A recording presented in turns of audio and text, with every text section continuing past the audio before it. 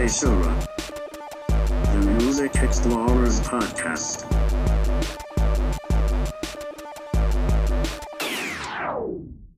Alright folks, welcome to another fun-filled review extravaganza episode of Seishura, the Music Explorers Podcast. And as always, I'm Scoot Magoo.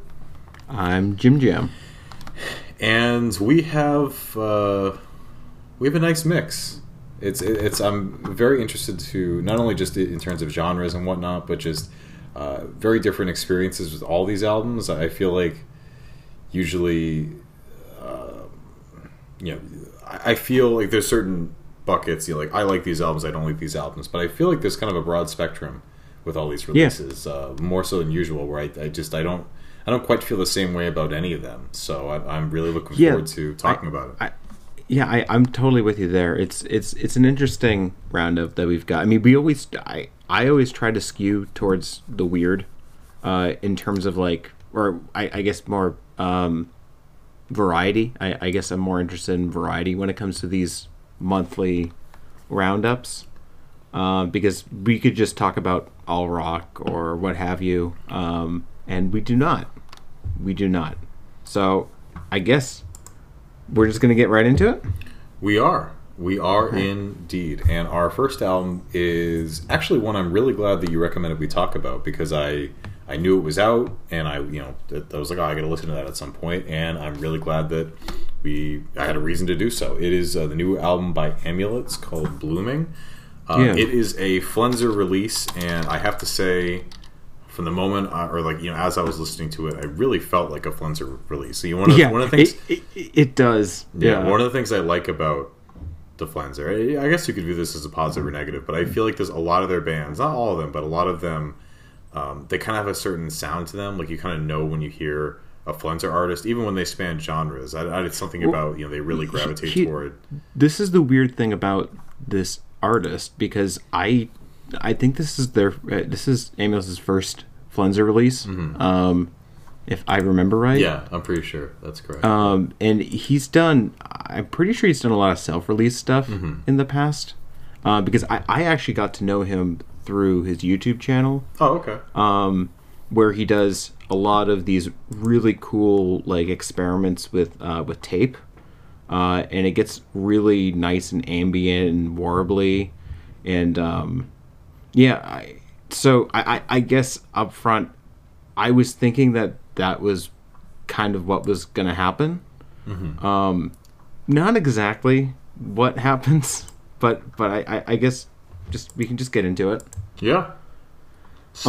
Because I don't really know exactly what I was expecting, I guess, because I was hoping it would be kind of that crunchy warbly goodness that one expects from what I've come to know from Amulets, but it's not really that. It's not really like an ambient release in a way.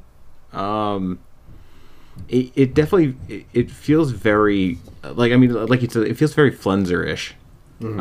Just like I think it was the first track is just like you have all this distortion going on, and it almost feels like he bookended the album with Flenser-ish tracks almost, because Whirl is just like screams Flenser to me, just with a whirl. And so I think maybe I should note that I don't think being Flenser-ish is a bad thing, and I almost feel bad even using the word like that, because I feel like the label has a lot of variety. I feel like we're kind of painting them into a corner that perhaps they don't really fit into, but nonetheless, I feel like if you've listened to a really I feel like what to expect from the Flenser, in that it's like dark, moody, experimental, and more geared towards heavy shit. But even then, first of all, I want to use the phrase crunchy warbly goodness in more context, because I really like that.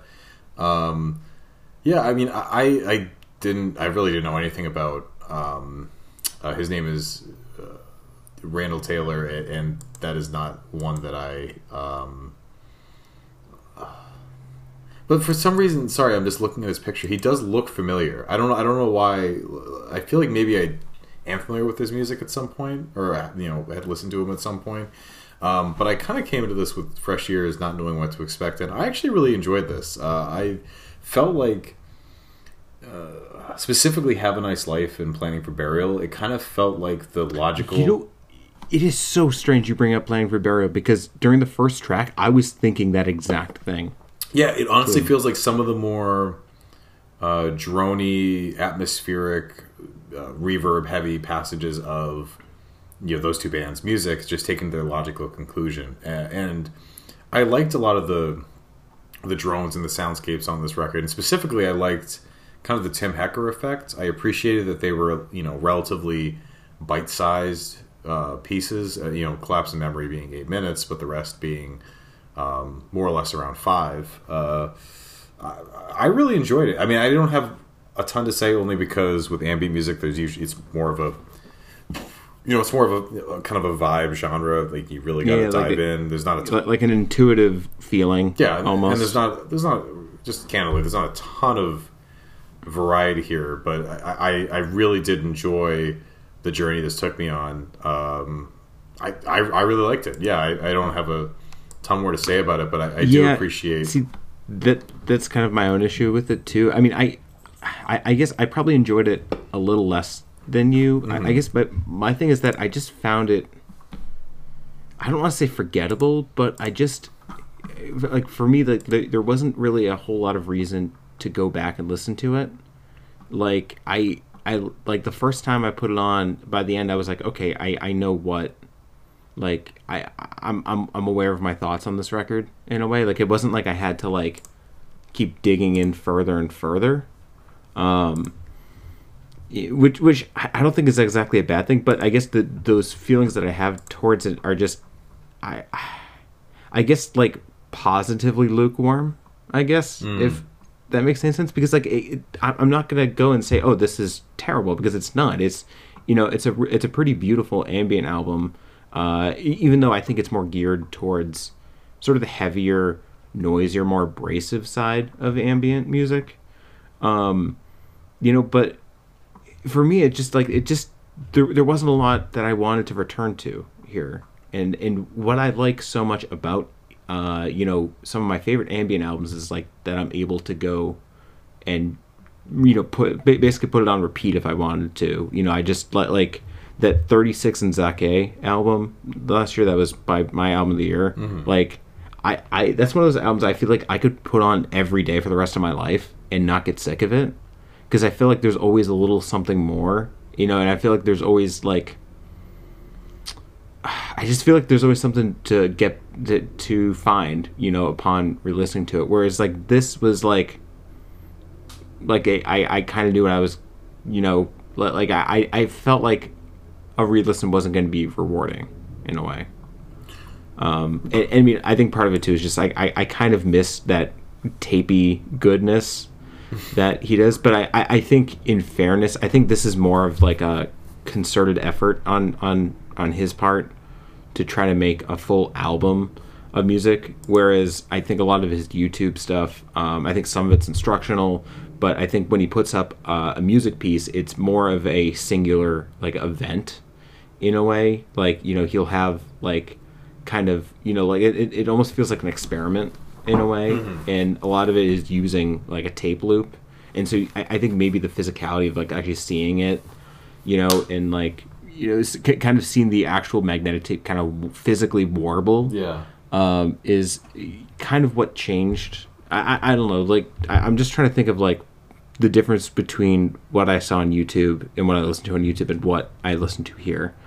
So I'm not gonna say it's disappointing. It's just I don't know. It's just not. I guess it's just not making me want to come back, I guess. Yeah, I feel you. I mean, I think I think what made this stand out more than other ambient projects that I'm like, oh, this is nice, and then move on, is the kind of Flenser connection there. It is cool to see them like do new stuff, like to really take these like chances. Yeah, and I think very just very practically, the Flenser is a label I follow, so the fact that it was released by them, there's some kind of tacit endorsement to that. Obviously they cared enough about this specific ambient project to release it. It's not a genre they necessarily release a lot, but I do think, and I don't know if he did this on purpose. I mean, there are plenty of moments on this where I really, if I did like a blind listen, I truly would have thought like, oh, the guy from Plenty for Burial is doing an ambient project. Like, I genuinely would have thought that. So I think that's why I gravitated towards it a little bit more. But I totally see what you're saying. Maybe it's like I almost want those two sounds to be more separate, almost. Like, because it's not that it's difficult because like I like dark ambient music. But I guess it's more like this is a case of my own expectations kind of ruining things in a way for me. Yeah. I really don't have anything else to say. I do think I think it's worth listening to. I just personally, I don't know if I would listen to this again. Like, I don't really... It doesn't have a whole long lasting, oh, I'm dying to put this on again type of feel to me. Yeah, I can see that. But I mean, regardless, I definitely enjoyed listening to it. I was glad to have an excuse to listen to it, and I also don't know how much I'll return to it, but I thought it was a fun listen, and it's if anything, it got me excited for the next Have a Nice Life and Plenty for Burial albums. So I don't know if that was like... I've actually never listened to Have a Nice Life. I've heard nothing but good things about Death Consciousness, but I've just never listened to like any of their albums. I actually really prefer The Unnatural World, personally. But is that the latest one? No, it's this. The latest one... I got really excited about it when it came out, and I cooled a little bit over time. But I still think The Unnatural World is just a really, really... I just felt like it was their most... It was the more direct version of Death Consciousness. Like, it kind of didn't get so lost in the shoegaze haze, but it still had that reverby atmosphere, but had some really nice punchy moments as well. But... Yeah, they're a cool label. I really like how diverse their roster is, and this was a nice addition. So now for something a little bit noisier, a little bit louder. This is something that someone on the blog who I didn't think listened to this type of music recommended them. And I had a great time with it, I'll just say right up front. It's Stumbling Through the Walls by Hiraki, I guess. I'd never heard of these guys either. And I mean, you texted me like a few albums that we should check out, and you said that you thought I would like it, and I mean, you're totally right. This was super interesting. You described it as like synth punky noise rock, kind of. And I mean, to me, it kind of felt like Uniform and White Suns had like a synth punk baby. That's what I wrote down. Yeah, kind of. I could see that. I see. It reminded me of like.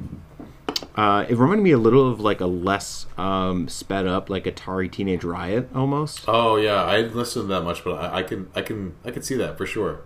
Yeah, like it definitely, because I think the difference though, I think it's like I feel like it has like that digital hardcore kind of like ethos to it, that it's all like trying to get some harshness going on, trying to really bring home kind of a message, all the while just basically trying to use like synthesizers as long as like as wrongly as possible almost.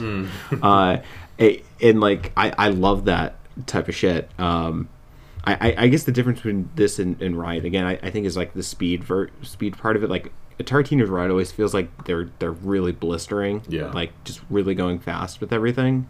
Whereas this felt like it was a little more toned down and more like brooding in a way, like always ready to attack but not quite doing it yet. But yeah, this was, it was really interesting. I kind of want to listen to it a few more times. I really didn't look into the band that much. I just kind of listened to the album, and it was, yeah, it was just, I loved sort of the range that was going on. Yeah. Because like the first track is just, again, like more brooding, but then you get a little more angry as time goes on, and like what's this? It's not Pseudo Skin. I can't remember the name. Fake Skin. It's something Skin. Skin. I would try to look it up right now, but I feel like my computer might blow up, so I'm not going to. But yeah, I mean, I guess I don't really have a ton to say here either, because I enjoyed it. Like it's something I think it really hits a nice like sweet spot for me, because it's kind of like this angry noise project that doesn't feel like it's wasting anyone's time. I guess like it doesn't overstay its welcome. It's like just over half an hour. I felt like that was just the perfect time, because I felt like I really liked the vocals, but I felt like if they had made like a 45-minute album or like an hour-long album, I felt like those vocals could get a little like wearing after a while. But I think within the context of like this short, kind of sucker punch of an album, it really works well. Yeah, I will say that's something else I noted, or that I also noticed, that is that it felt like it was just the perfect runtime, like the perfect amount of variety. I mean, like you said, there's some pretty much straightforward, punky, synthy, noisy tracks, and then New Standards is one of my favorites. Just like really cold, intense, like dirge with a big climax. You have Peach Lung, which has some downright danceable beats, which is one of the oddest track titles, and I keep thinking about that track title over the past week. Like Peach Lung, what is that supposed to mean? Yeah, I don't know either. Yeah, like, but I'm not saying it, and I'm not intending this to be derogatory. I just like, there are certain track titles that just intrigue me, and that's just one of them. Yeah, exactly. Yeah. I think especially considering sort of the nature, like sort of the sound of the album too. Like it feels kind of contrasty in a way, because like Peach Lung sounds like something that like Godspeed or like Deaf Heaven would name a track title. That's so actually that's no. I wait. Correction, it wouldn't be Godspeed, because it isn't like a sentence long full of like numbers. Totally, like I picture that being like the new Deaf Heaven, which apparently they're recording a new album, which I'm interested in, because my interest in them has slowly declined since Sunbather. So, I mean, we're still waiting on them doing the Smiths cover, right? The whole Smiths covered album. What an amazing! I love so much how much that was 100% a Smiths cover. Like that was 100% what it's one of those things you ask Greg Van Fleet to listen to Led Zeppelin. Like, if they say anything but yes, they're lying. Like, if they said, were you trying to do a Smiths cover? Yeah. I mean, like, just, anyway. I mean, but we're talking about the album art, but yeah. Musically as well, I think they were trying. Really? They were, not like... I remember we reviewed the first single from that, and that I didn't get anything like that from it. I just remember the album cover, and both of us being like, yeah, like if this was the 80s, this would have been like a Smith single. Yeah, I mean, maybe not the Smiths specifically, but I just felt like they were trying to wear their alt rock and just like more mainstream, influences on their sleeve or whatever you want to say. Yeah, but I mean, anyway, to bring it back to Hiraki, I mean, I really like. I think it was cool just to. I guess this is something that maybe is. I'm just kind of realizing is sort of the use of like space in the album, like it's sort of like in the mix and the production, that like it didn't feel like you were just getting like brick walled with like just like this wall of noise or anything like that. Like it felt like there was a lot of control and restraint going on when it came musically, and it really works because it really like you're able to kind of cage that beast and let it out at certain moments, and it works really well. Mm-hmm. No, yeah, absolutely. I mean it. I think it's one of those cases where I don't have a ton more to say as well, but like, it's just every time I listen to this, I mean, I totally thought you would like it, and I enjoyed the hell out of it. I thought it was a really fun time. Really enjoyed. Very just that they do what they do and they do it really well. Like I really don't have any complaints about it, and I'm really glad you liked it too, because I'm hoping that they have a CD version of it, because I would love to buy it. But I need to look into that a little bit.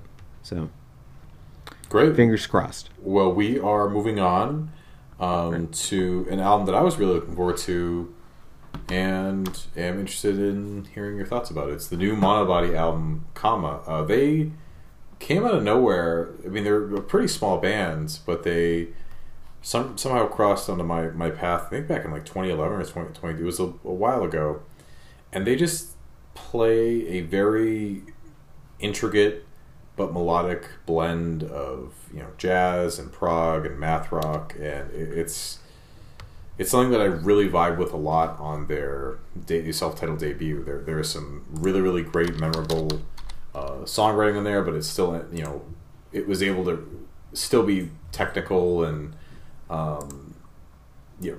jump across genres, and specifically Career, which is still one of my favorite song titles of all time. It's a relatively short album, as like all their albums are relatively short. They not a lot of songs, focus on kind of intricate compositions. I also enjoyed Ray Tracing, their last album, slightly less. I felt, and kind of the same with Comma. I guess I'll just get right into it. I feel like they're writing more,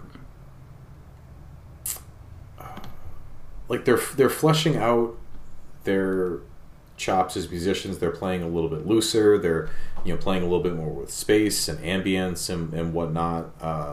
And I did like both Ray Tracing and Comma, but I think after a few listens of this, I just wish there were a few more of the punchy, straightforward tracks on their debut. I feel like they're moving more towards making, I guess the best way to say it, moving more towards making albums versus like a collection of good songs. I think that's what their self-titled debut felt like to me. Like it felt like a collection of interesting songs, and these next two albums feel a little bit more like they're trying to write more wholesale albums, which is nothing wrong with that, but there aren't as many standout tracks, which is a little, like, I think that the lead single from this was I think it was Harvester, and it's a cool song, but it didn't have the same kind of punch as some of their earlier tracks. But I still think it's a cool band, cool album. I would definitely recommend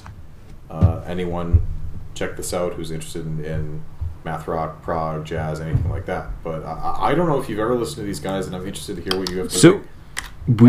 I'm pretty sure we actually talked about them before on like a early version of this podcast, if I remember correctly. So I remember really liking it. I don't remember what album we listened to. I think it was Ray Tracing. I think that makes the most sense because I think it came out around the time that we were. I vaguely remember an episode talking about Monobody, and I remember really enjoying it. But so going into this, I was like, wait, aren't they like that like jazz fusion math rock thing that Scott like is like obsessed with? And so I'm like in my head I'm just like, oh no, like because like the last few years I've really gotten turned off by jazz fusion. I just like, it just sounds so cheesy to me, and like I used to love it, like Billy Cobham, Mahavishnu Orchestra, you know, even like more, you know, like not Headhunters, but Manchild by Herbie Hancock, you know, shit like that. It just doesn't have the same, you know, I don't know, like it kind of makes me cringe nowadays. So I really wasn't looking forward to this in a way. Like, and when I started it up, I'm like, okay, this kind of sounds like it, you know, forgive me if this seems kind of weird, but it kind of reminded me of the Necks almost. And I'm like, oh wait, I don't really like the Necks. But the thing is, like, that went out within like a minute because I fucking like adored this fucking album, dude. Really? Okay. Yeah, I really love this thing. I think it's because friend of the show Devin got me into the band Trico a few months ago, and I really enjoyed their debut. And this reminded me a lot of that, except it had like more of a proggy jazzy flair to it. Yeah, I felt like every track on this thing was just necessary. Like, it felt like it never wasted any time. It felt like kind of all like the twists and turns that, you know, maybe backtrack a little bit, that I think every time I felt like it could maybe go too far or, like, you know, repeat itself a little too much, it would meet, like, they would just take a left turn kind of and just do something unexpected. And like the songwriting is just really tight. The performances are even tighter. It just feels like they just worked so well as a band together. Yeah, and just like, I mean, really, like, if I had a complaint, it's maybe that the production, I think, could sound cheesy. But I mean, coming from someone who finds something like Mahavishnu Orchestra to be just cringy right now, I really enjoyed the production on this. Like, it didn't feel like it pushed that envelope too much. Like, it had, you could listen to it and you're like, yes, this is fusiony. Like, you know, you have like that distorted guitar, and you've got like kind of that synthy type of feel to everything, but none of it felt artificial. And like, I just fucking loved this thing. I think it was so good.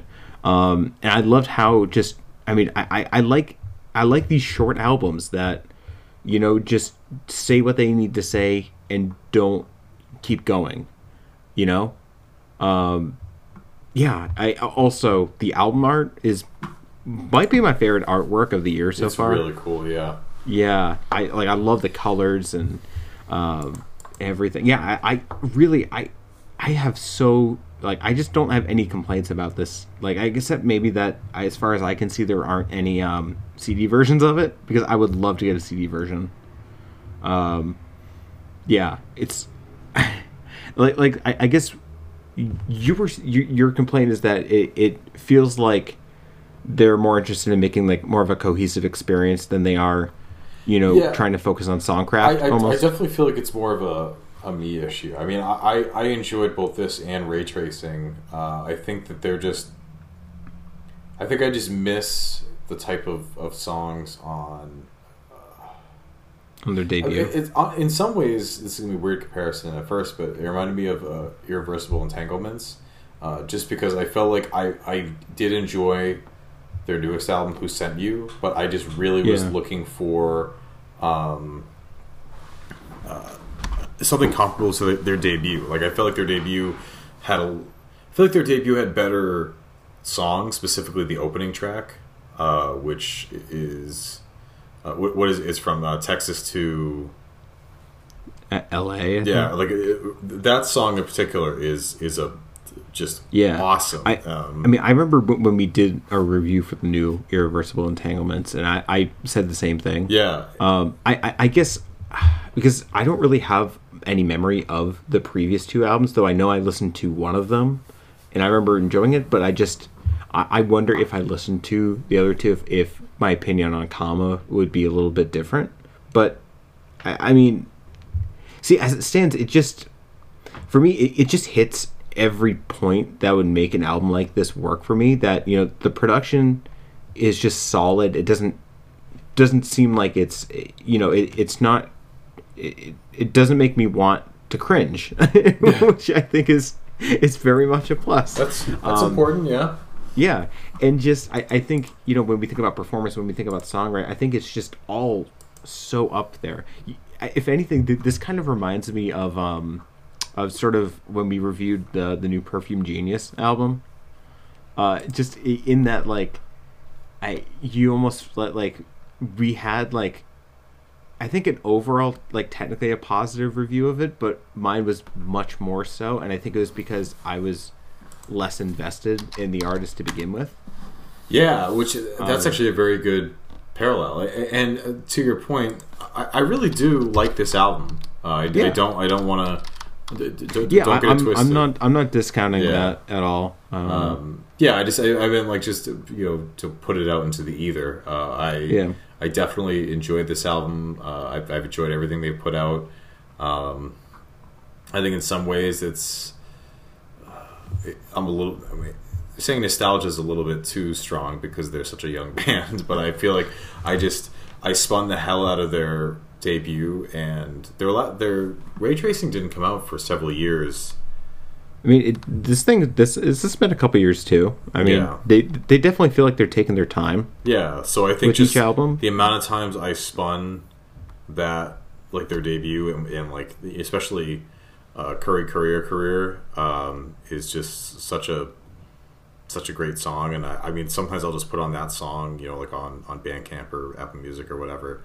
But I mean, I appreciate the direction they're going in, and it's definitely something that I need to get over, and then, like, we all kind of get stuck on sometimes, is that what the albums we like and the songs we like are still going to be there, and there's nothing wrong with the band trying something new as long as it's good. And I think this is good. I think it's just me kind of being a little bit too stuck in my own feelings, maybe, in a way. I mean, look, I think just personally, like, maybe it's because our relationship, I think, with the band is different. I think our relationship with both sort of the genres that are represented here are different. You know, because I mean, lately, like the few math rock albums that I've listened to, and I'm talking, like, you know, like more modern math rock, just feel kind of one note. Like you put on it, and within like the first 30 seconds, you're like, oh, I know what I'm listening to, kind of. Mm-hmm. Whereas, like, I felt like Monobody in this album took two genres, I mean, I feel like it's more than that. I mean, I feel like there's a lot of ideas being thrown in here that aren't exclusively from one genre or not, but I think of this as like a jazz fusion album and a math rock album. And if you ask me, both of those genres are in serious need of, like, you know, reinvention, you know, and new ideas. And they just managed to do that by combining those two sounds, which I guess isn't really a novel idea, but it just works so fucking well here. Yeah, and I think that's what I've always loved so much about Monobody, is that when you listen to their debut, you're totally right. Not necessarily a ton happening that you haven't heard elsewhere, but just the way that they put it together and how tight and intricate it is and how it all sounds. You know, you have, like, very, very clear jazzy riffing, very, very clear math rock riffing, and it's very proggy tendencies, but just it all fits so well together. Yeah, I'm really glad you liked it. I mean, I was just really excited to talk about it. I really had no idea what you were going to think, and I'm glad that what you do think is good thoughts. That's the funny. I just, like, from after I was done with my first listen to this album, because I listened to, I think, all of these albums like 3 or 4 times. At the end of my first listen, I was just like, damn it, like, I went in wanting to hate this almost, like, and it just completely, like, did a 180 on me, and I have to give them credit for that, because I'm a fucking asshole sometimes when it comes to, you know, expectations and tastes and things like that, and just I like being wrong in this scenario. Yeah. It's super nice. Again, though, Really wish there was a CD version. Yeah, I don't really like single format. Yeah, I don't see a lot of good reasons for it. I mean, we can talk about it with the next album if you want, but I mean, I feel like I mean, if you want the simple answer, I think it's just money, because ordering all this like special like colored vinyl and shit is like that's gonna make you some money. Like, and if you look on Bandcamp right now, almost every single one of these like vinyl pressings that they have been sold out. Yeah, and I guess you can. There's some that might say like, oh, this should be heard on vinyl, and like we just love the format or whatever. But I don't know. You can't. I mean, it's streaming. I totally forgot about this. I was watching this YouTube video about this exact thing, and it's really interesting. It talks about the vinyl recording process itself, and actually the intricacies of it, and sort of what goes into making it, and sort of how it even works, like how a vinyl record even works, like down on like a near microscopic level. Well, not microscopic, but like very, very tiny level. And at the end, the guy who did it is just like, on a technical scientific level, nobody can really tell the difference between these two. Yeah. like they're frankly they're like the same sound quality. I think the thing is, like, if they're produced right, if they're mastered right, like, if you, because apparently you have to master things differently for vinyl, which I actually didn't know. So, if you don't have that, the vinyl's going to sound much worse, but it's really more of a preference than it is like some sort of fact. And I think this is more of like a money thing. And I mean, good for them, because I feel like if there's any band that deserves to blow up this year, I feel like Monobody are a good contender. Though, I mean, I don't think that, I mean, have they ever, like, they like, if you ask me, like, from what I've seen, it almost feels like they've occupied this space where, like, they're not unpopular, but you're never going to see them, like, break through in the mainstream in a way, like, or even like even in Pitchfork almost. But I could be wrong. Yeah, I mean, I feel like as much as I like how they blend styles, I feel like this might be a little bit too, maybe this would be a little bit too much for the math rock kids, not, maybe too much in the other direction for, jazz fans. But I saw them, I met up with Nick and saw them play live, and they were really good. And I hope that they continue making good music, and I don't know if the next time we'll be able to go see live music, but I would love to see them again. Next time we do, and they're touring, we are going to go see them. Yeah, so. It was really fun. They had a lot of good energy. I was very I was very, very pleased, pleased with what they put on the stage. It was a fun time. So yeah, I cannot recommend this thing enough. I'm very happy with this thing. This is like album, like it's not going to be number one album of the year contender, but I almost guarantee it's going to be somewhere on the list this year. It's just super short, but really hits hard. So yeah, great. Well, this is a very nice surprise. I'm glad you liked it. Well, I'm glad you put it as an option. So yeah, and speaking of artists that we both like and are going to talk about today, we have. You're not even trying. I know. Speaking of that, the new Igloo Ghost album, Lay Lean Neon, is what I'm going to pretend that is it. I thought it was Ley Line Eon. Yes, absolutely. So this is the new record from the insanely fun, colorful, creative, experimental electronic producer. And since we're being pretty direct today, that is not what this record sounds like. I don't want to pull. I highly disagree. I just like. Okay, have you watched the Fantana review for this thing? No, I haven't. I saw that he posted it, and I actually thought of a reviewer trope that I want. Like when this first came on, I didn't want to use that trope of like I checked to see if I was listening to the right album, but I felt from the gun. I just felt weird about this album. Yeah, I'll be totally transparent. I don't disagree, but go on. I tried my. I feel like I did come to a place where I divorced what I was expecting with what I got, and I kind of added because the first listen, I really, really didn't like this at all. I felt like this was not at all what I was hoping for. I mean, like it was a much more almost somber album. It was a much darker album. It didn't have when I think of Igloo Ghost.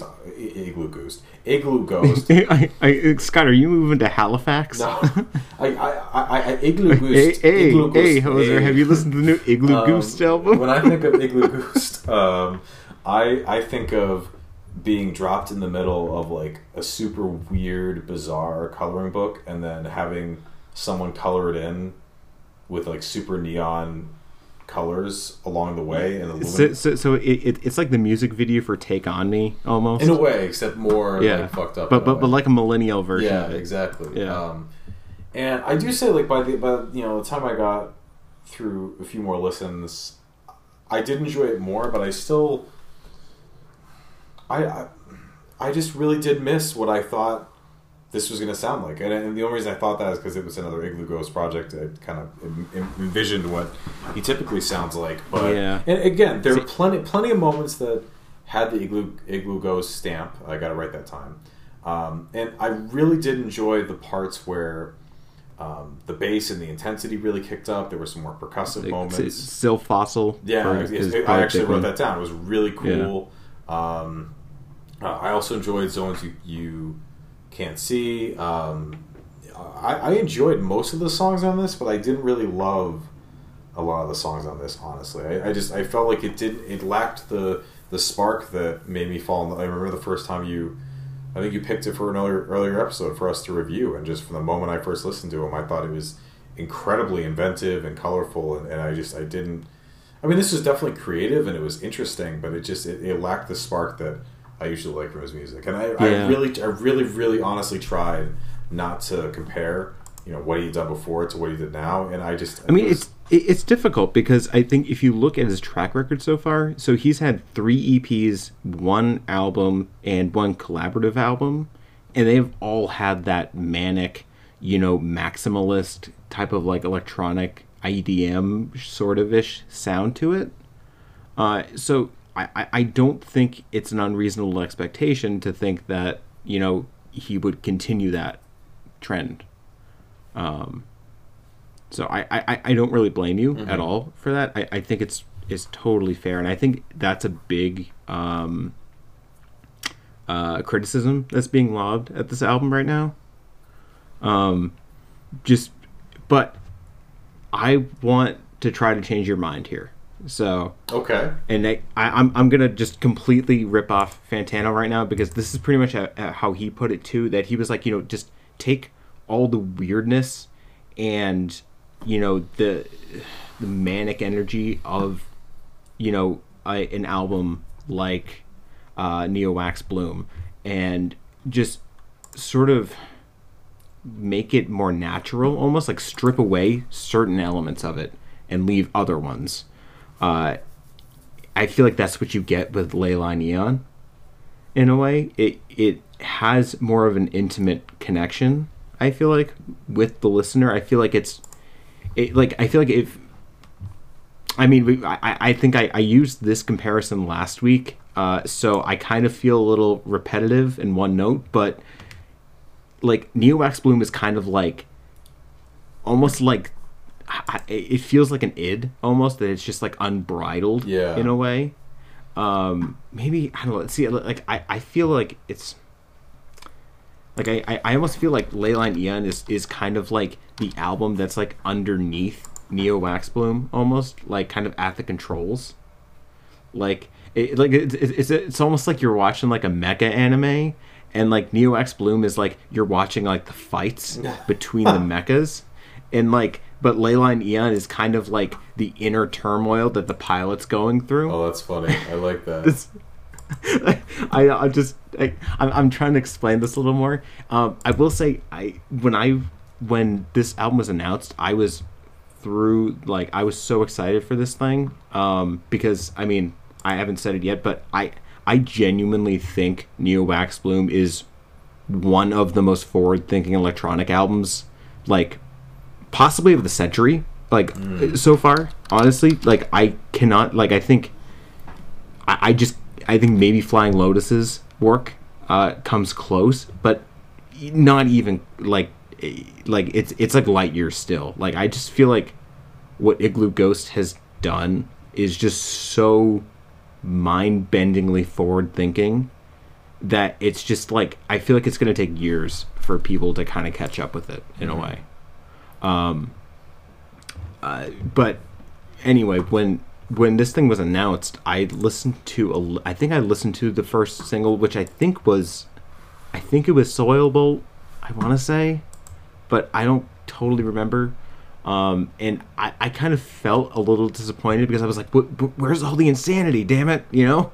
Like, I want to feel like I'm being, like, you know, fed through the ringer with this thing, you know? Like, that's what's so much fun about Neo Waxbloom and Chinese New Year and all the other Igloo Ghost albums or Igloo Ghost releases, is just that it's like this, you know, insane party that doesn't stop even for a fucking second, and when you think it does, it just completely, you know, like turns about face and just does something completely different that's still just as manic as and insane. Like it's one of those albums that feels like it's one long song, but it's so detailed and made like just so meticulously crafted that it's just it's something to behold. Like it is genuinely one of my favorite albums of all time. Like I adore Neo Waxbloom.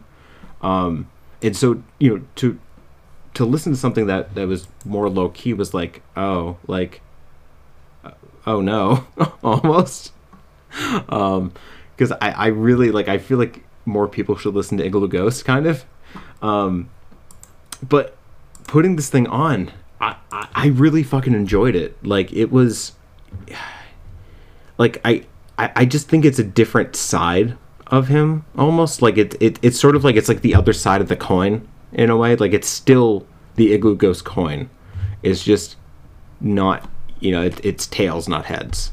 And I think as a result, like I think it's going to be a little jarring, but I feel like he makes up for that with all of these, like, you know, these luscious strings, and like I feel like he has sort of that maximalist energy still, in that like he's willing to just, you know, turn on a dime and do something completely different for a few seconds, or not, you know. And it's but I feel like everything else, I think it's just more toned down in a way, and I think with that it brings out some different parts of the music that I never really noticed before, you know, some more lines of like repetition and things like that. You know, it actually, this was like I usually didn't hear a ton of the vocal lines in Neo Waxbloom, but I heard the vocals a lot more easily here because I think there's just less going on.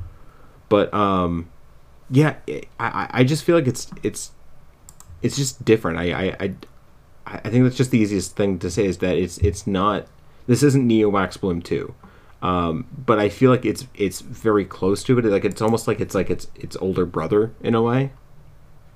Like it's older, more mature, you know, moody teen brother. Yeah. It's like I'm not gonna say like this is like immediately like I mean I felt like it was immediately rewarding, but I for some reason it kind of oozed in my mind and kind of worked for me more. But I think for a lot of people who really enjoyed his previous work, I feel like this can be kind of, you know, a difficult listen. And even Fantano was critical of it. You know, he felt like the second half like kind of paled in comparison to the first, and I can kind of see that. Like, I feel like it maybe loses a little steam in the second half, but I feel like it makes up for it in different ways. I feel like you get different timbres, you get different sounds going on. You got like that whole children's choir going on. I think it's the track before Soil Bolt, if I remember right. Like I think it works. It's just it's just not what a lot of people are going to expect. Yeah, but I mean, for sure, I really love this thing. Like this is kind of contender right now for album of the year for me. Wow. Yeah, just because it, like, I think what made Igloo Ghost, his previous music so much fun is that you can just keep diving in and finding more, and like, but also it doesn't feel like it's shaming you for not doing that in a way. Like, it's just like you can just show up and it's just like, oh hey, you're here, let's party.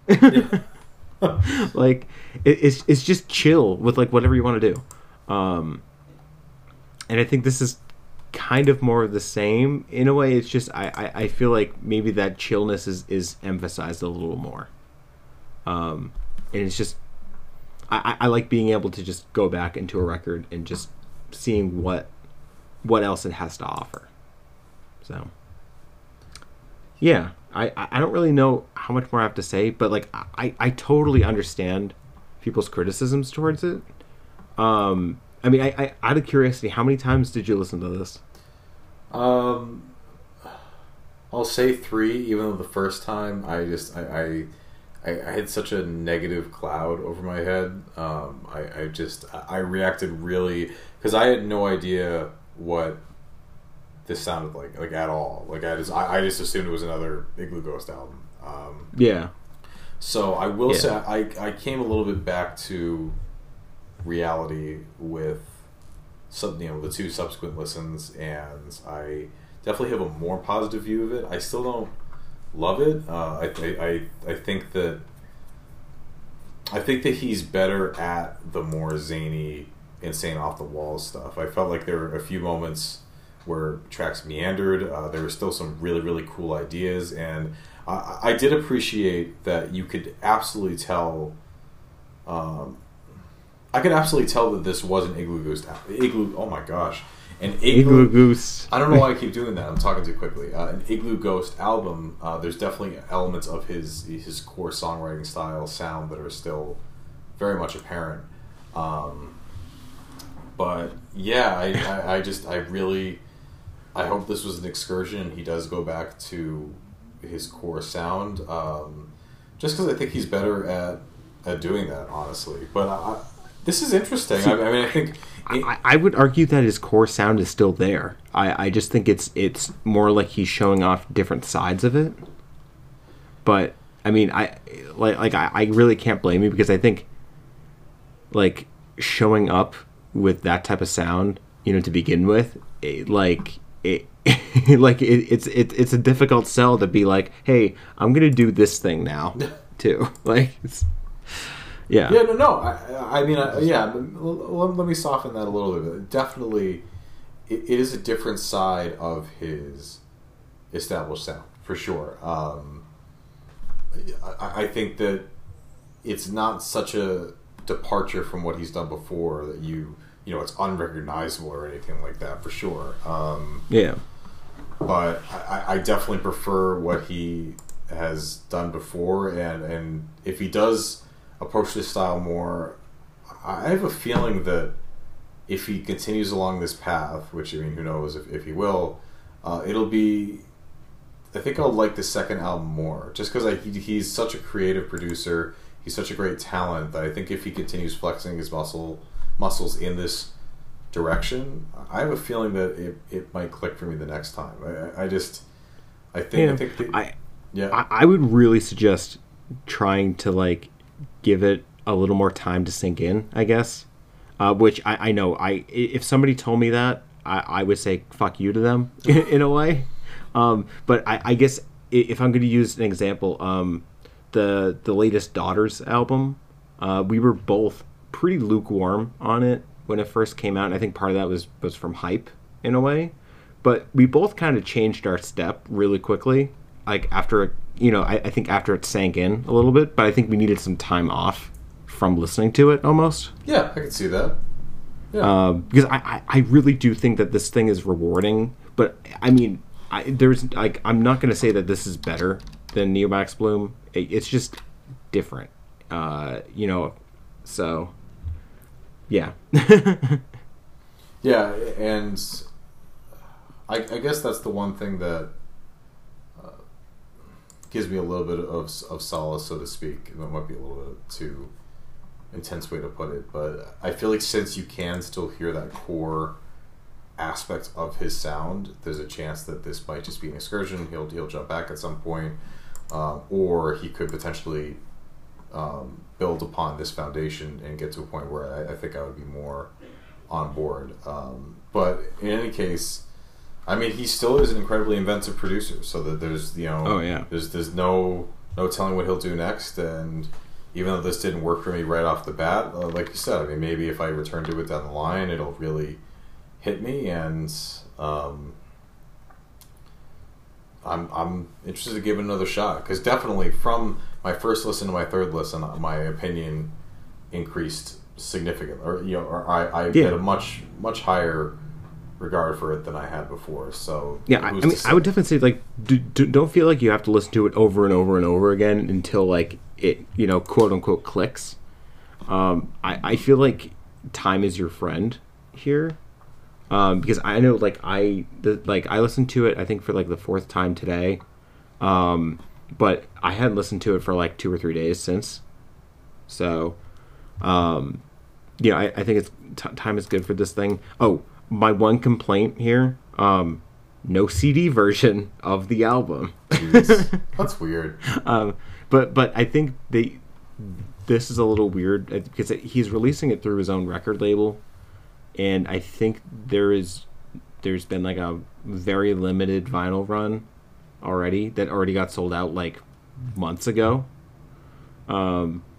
So it just really frustrates me, because this is an album I would like kill to own on CD, to the point that I'm almost thinking about buying just a bunch of those blank CD jewel discs, like jewel cases, and just making my own at this point, because I just want to have a physical version of this so much, just to like play in the car if I want to. Yeah. Yeah, I'm very much, again, as someone who collects CDs and vinyl, I don't see why you would limit people like that. I don't. I mean, at least he even has a physical release at all, because I mean, really, if you really wanted to save money with this thing, just do digital. Yeah, exactly. That's what I don't really get.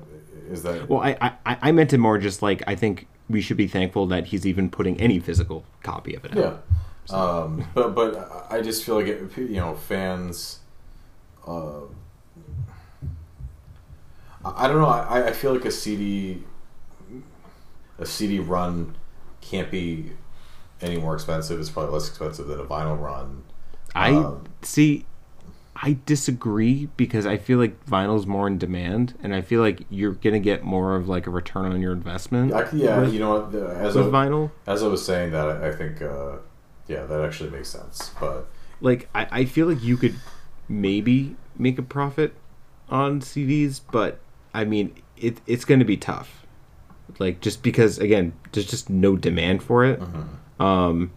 And even me and Devin were arguing about this a little bit the other day, because she thinks that it's like CDs are due for a comeback, which I'm like, I really wish you were right. Like, I really hope that that's the case. I don't see it happening, or at least I don't see it happening soon. There was that great article we read. I mean, this is anecdotal, so maybe not the strongest case, but where the author owned a record store, and the guy came in looking for a vinyl copy of an album, and he said, "No, but we have XYZ, we like several CD copies from this artist." And he was like, "No, I'm just kind of looking for it on record." And it's like, but it feels like that there's such an element of there's such a collector's element to it that it goes beyond just I want to own this record. I mean, there are sometimes where I won't buy something on CD or vinyl because I kind of like, if I have an artist on a certain format, I usually like to stick to that format just because, usually I'll get in the mood to listen to an album and I want to like listen to a number of albums from the discography. It's nice to be able to stick on the turntable or like, stick to or something like that. But if I find, like, if I'm looking for an album, if I find it on vinyl or if I find it on CD, I'm just gonna get whatever's there. Cause I feel like you're one of those people who uses both mediums. Yeah. And like, I mean, it'd be like asking me to be like, oh, like, I should just buy the new Igloo Ghost on vinyl because since it isn't on CD, and it's like that is kind of stupid to insinuate almost. Yeah. Like I guess it's more stupid in this case because I mean, at least with a CD player, like, you can't really go wrong. Like, it's really difficult to find a bad CD player in a way, whereas like, you're spending a minimum of $1,000 sometimes on like a good vinyl, like a good turntable and amplifier. So anyway, conjecture. It's just I guess my point is just like it sucks, but I understand. Yeah.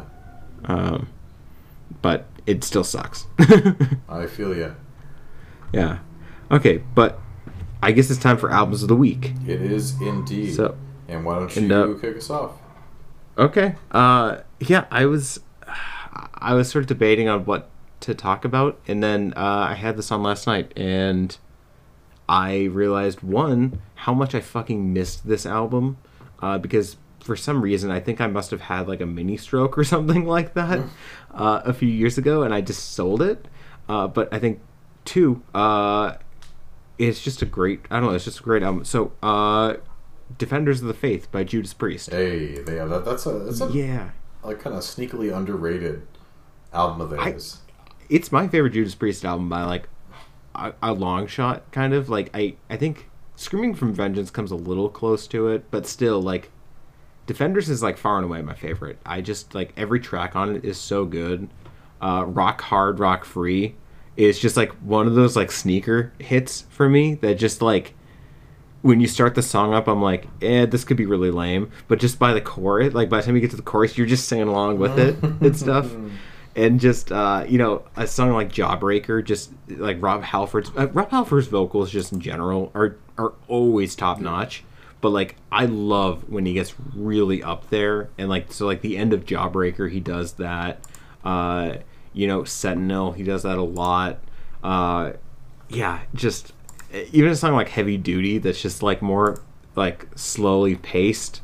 I don't know, I fucking adore this album, and I really wish more people like, kind of love this album. Like I wish we could replace all the enamored, the fawning over British Steel with Defenders of the Faith, because like I've never understood people's like obsession with British Steel. It's just not that good.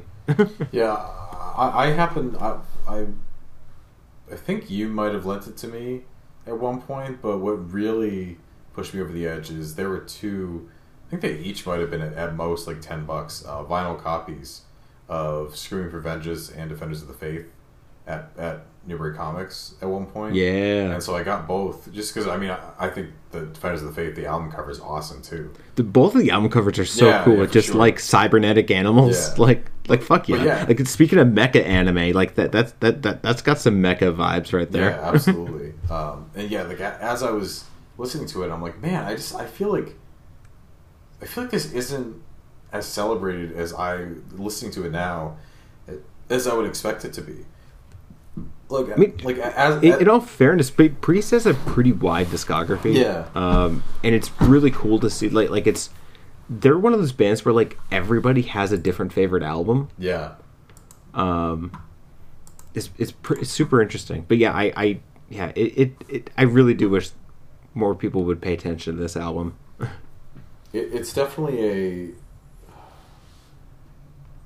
it's something that I feel like people who really like Judas Priest speak highly of, but I just wish that it received a little bit more love from the broader public, because it's interesting. Yeah. I've heard this sentiment from a number of people, and so it's weird that hasn't translated to like everyone else. But yeah.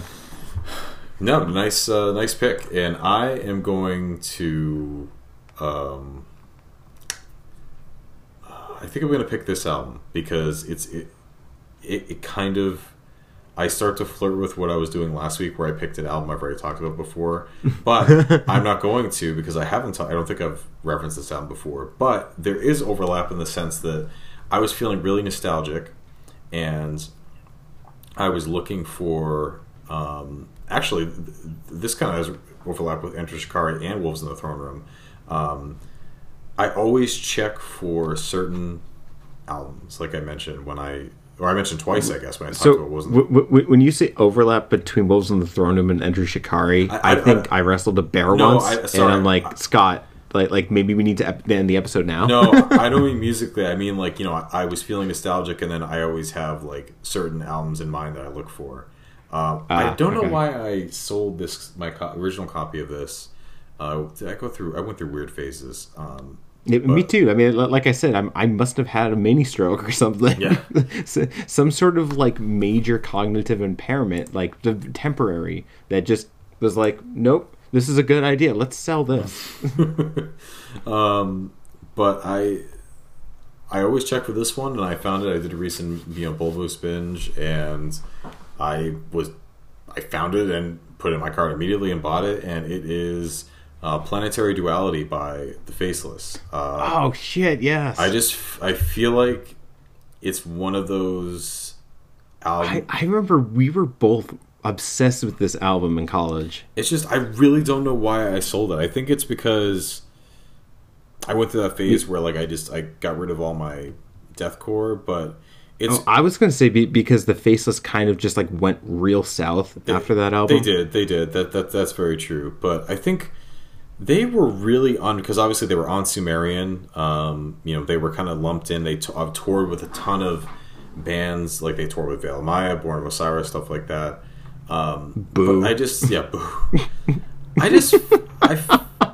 I feel like they were really unfairly lumped in, because they have some breakdowns in their music, but they're just so much better than any of their contemporaries, or at least at that point they were. I mean, Autotheism, they basically were like, have you heard of Devin Townsend? We are going to do that. And like they basically just aped a lot of prog metal tropes and didn't I just felt like, you know how like every band around that time was trying to like do the prog thing? Like remember how the Contortionist, just suddenly was like a prog band with language? Yes, I do remember that. Like it was like that. Like it was like that time, and I felt like maybe they were even pressured to do it. I never understood it though, because like, dude, like Planetary Duality is a good album. Like, it was a weird coincidence, wasn't it? That like everyone just like, that just seemed like every band had to go down that route. Yeah, well, I think around the same time, like Gent was really starting to like hit its stride. And maybe like a lot of those deathcore bands were like sort of listening to that and being like, hey, maybe we should, screw around with this in their own way. I mean, there are some good examples of that. I remember, I think it's called the Amenusis by the band Monuments, if I remember right. I remember like really enjoying that album. There are some cases of it, but it's just like it was very odd how like it felt like all these bands were trying to just do this thing. Like I kind of like Bring Me the Horizon. We're trying to do that too. Mm-hmm. But I feel like they just never stopped. I feel like they just kept going until like they became like metalcore Godspeed You Black Emperor. So. Yeah, I mean, what really stinks about The Faceless in particular is that Planetary, like I really like Akeldama, their debut, but it was very rough around the edges. Like definitely a lot that still needed to be hammered out, and it just stinks because they 100% did that on Planetary Duality. Like it is just such, it's the like such a sophomore success. Like it just is such a great evolution of their sound, and then for them to just kind of fall off a cliff is just really, really disappointing. Well, weren't there some issues like, weren't there some like internal strifes within the band? I guess to be, obviously don't want to talk ill of anyone's, struggles. Michael Keane, the main dude, has serious issues with heroin and drugs. So it definitely, there's a reason for why things went off the rails really quickly. It's really, unfortunate that.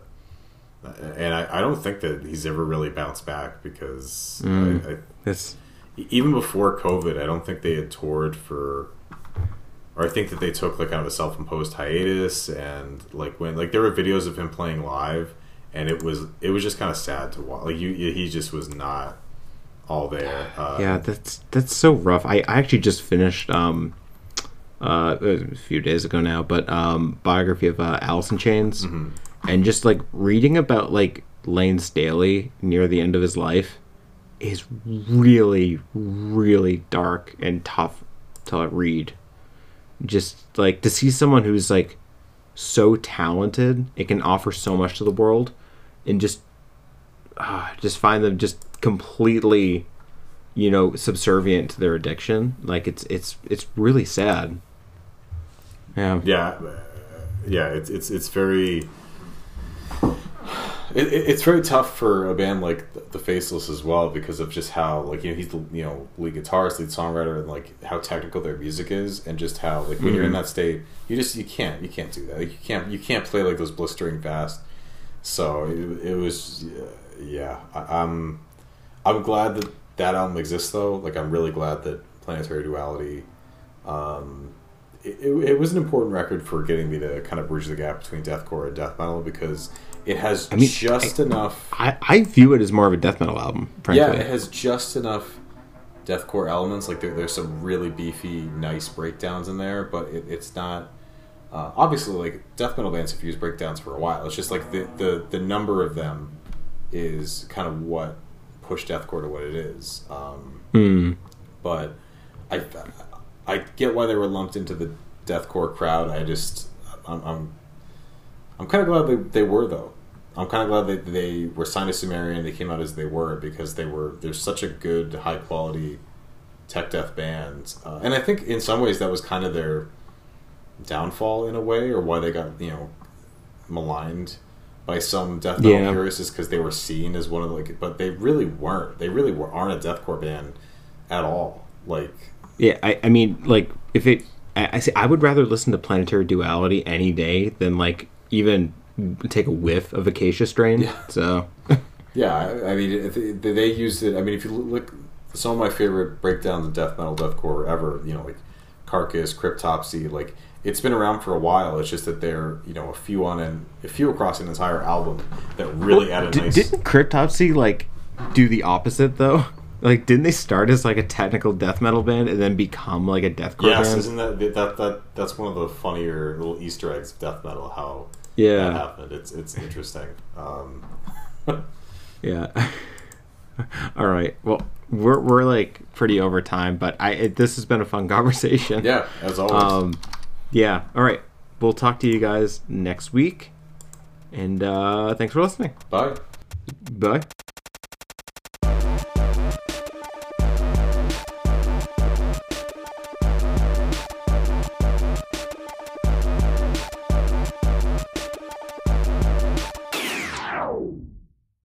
Thanks for listening, guys. And if you're interested, if you want to hear more, just listen to us on iTunes, Apple Podcasts, Android Podcasts, anywhere you can get a podcast. Basically, we are on all of it. If you follow us on Anchor too, whatever works for you. And definitely be sure to follow us on Twitter. And if you ever have any suggestions, topics you want us to talk about, or questions, anything like that, be sure to email us. Yeah, we're at Seishura Podcast on Twitter, and our email, I think, is seishurapodcast@gmail.com. And as always, thanks for listening. Yeah, appreciate it a lot. Bye.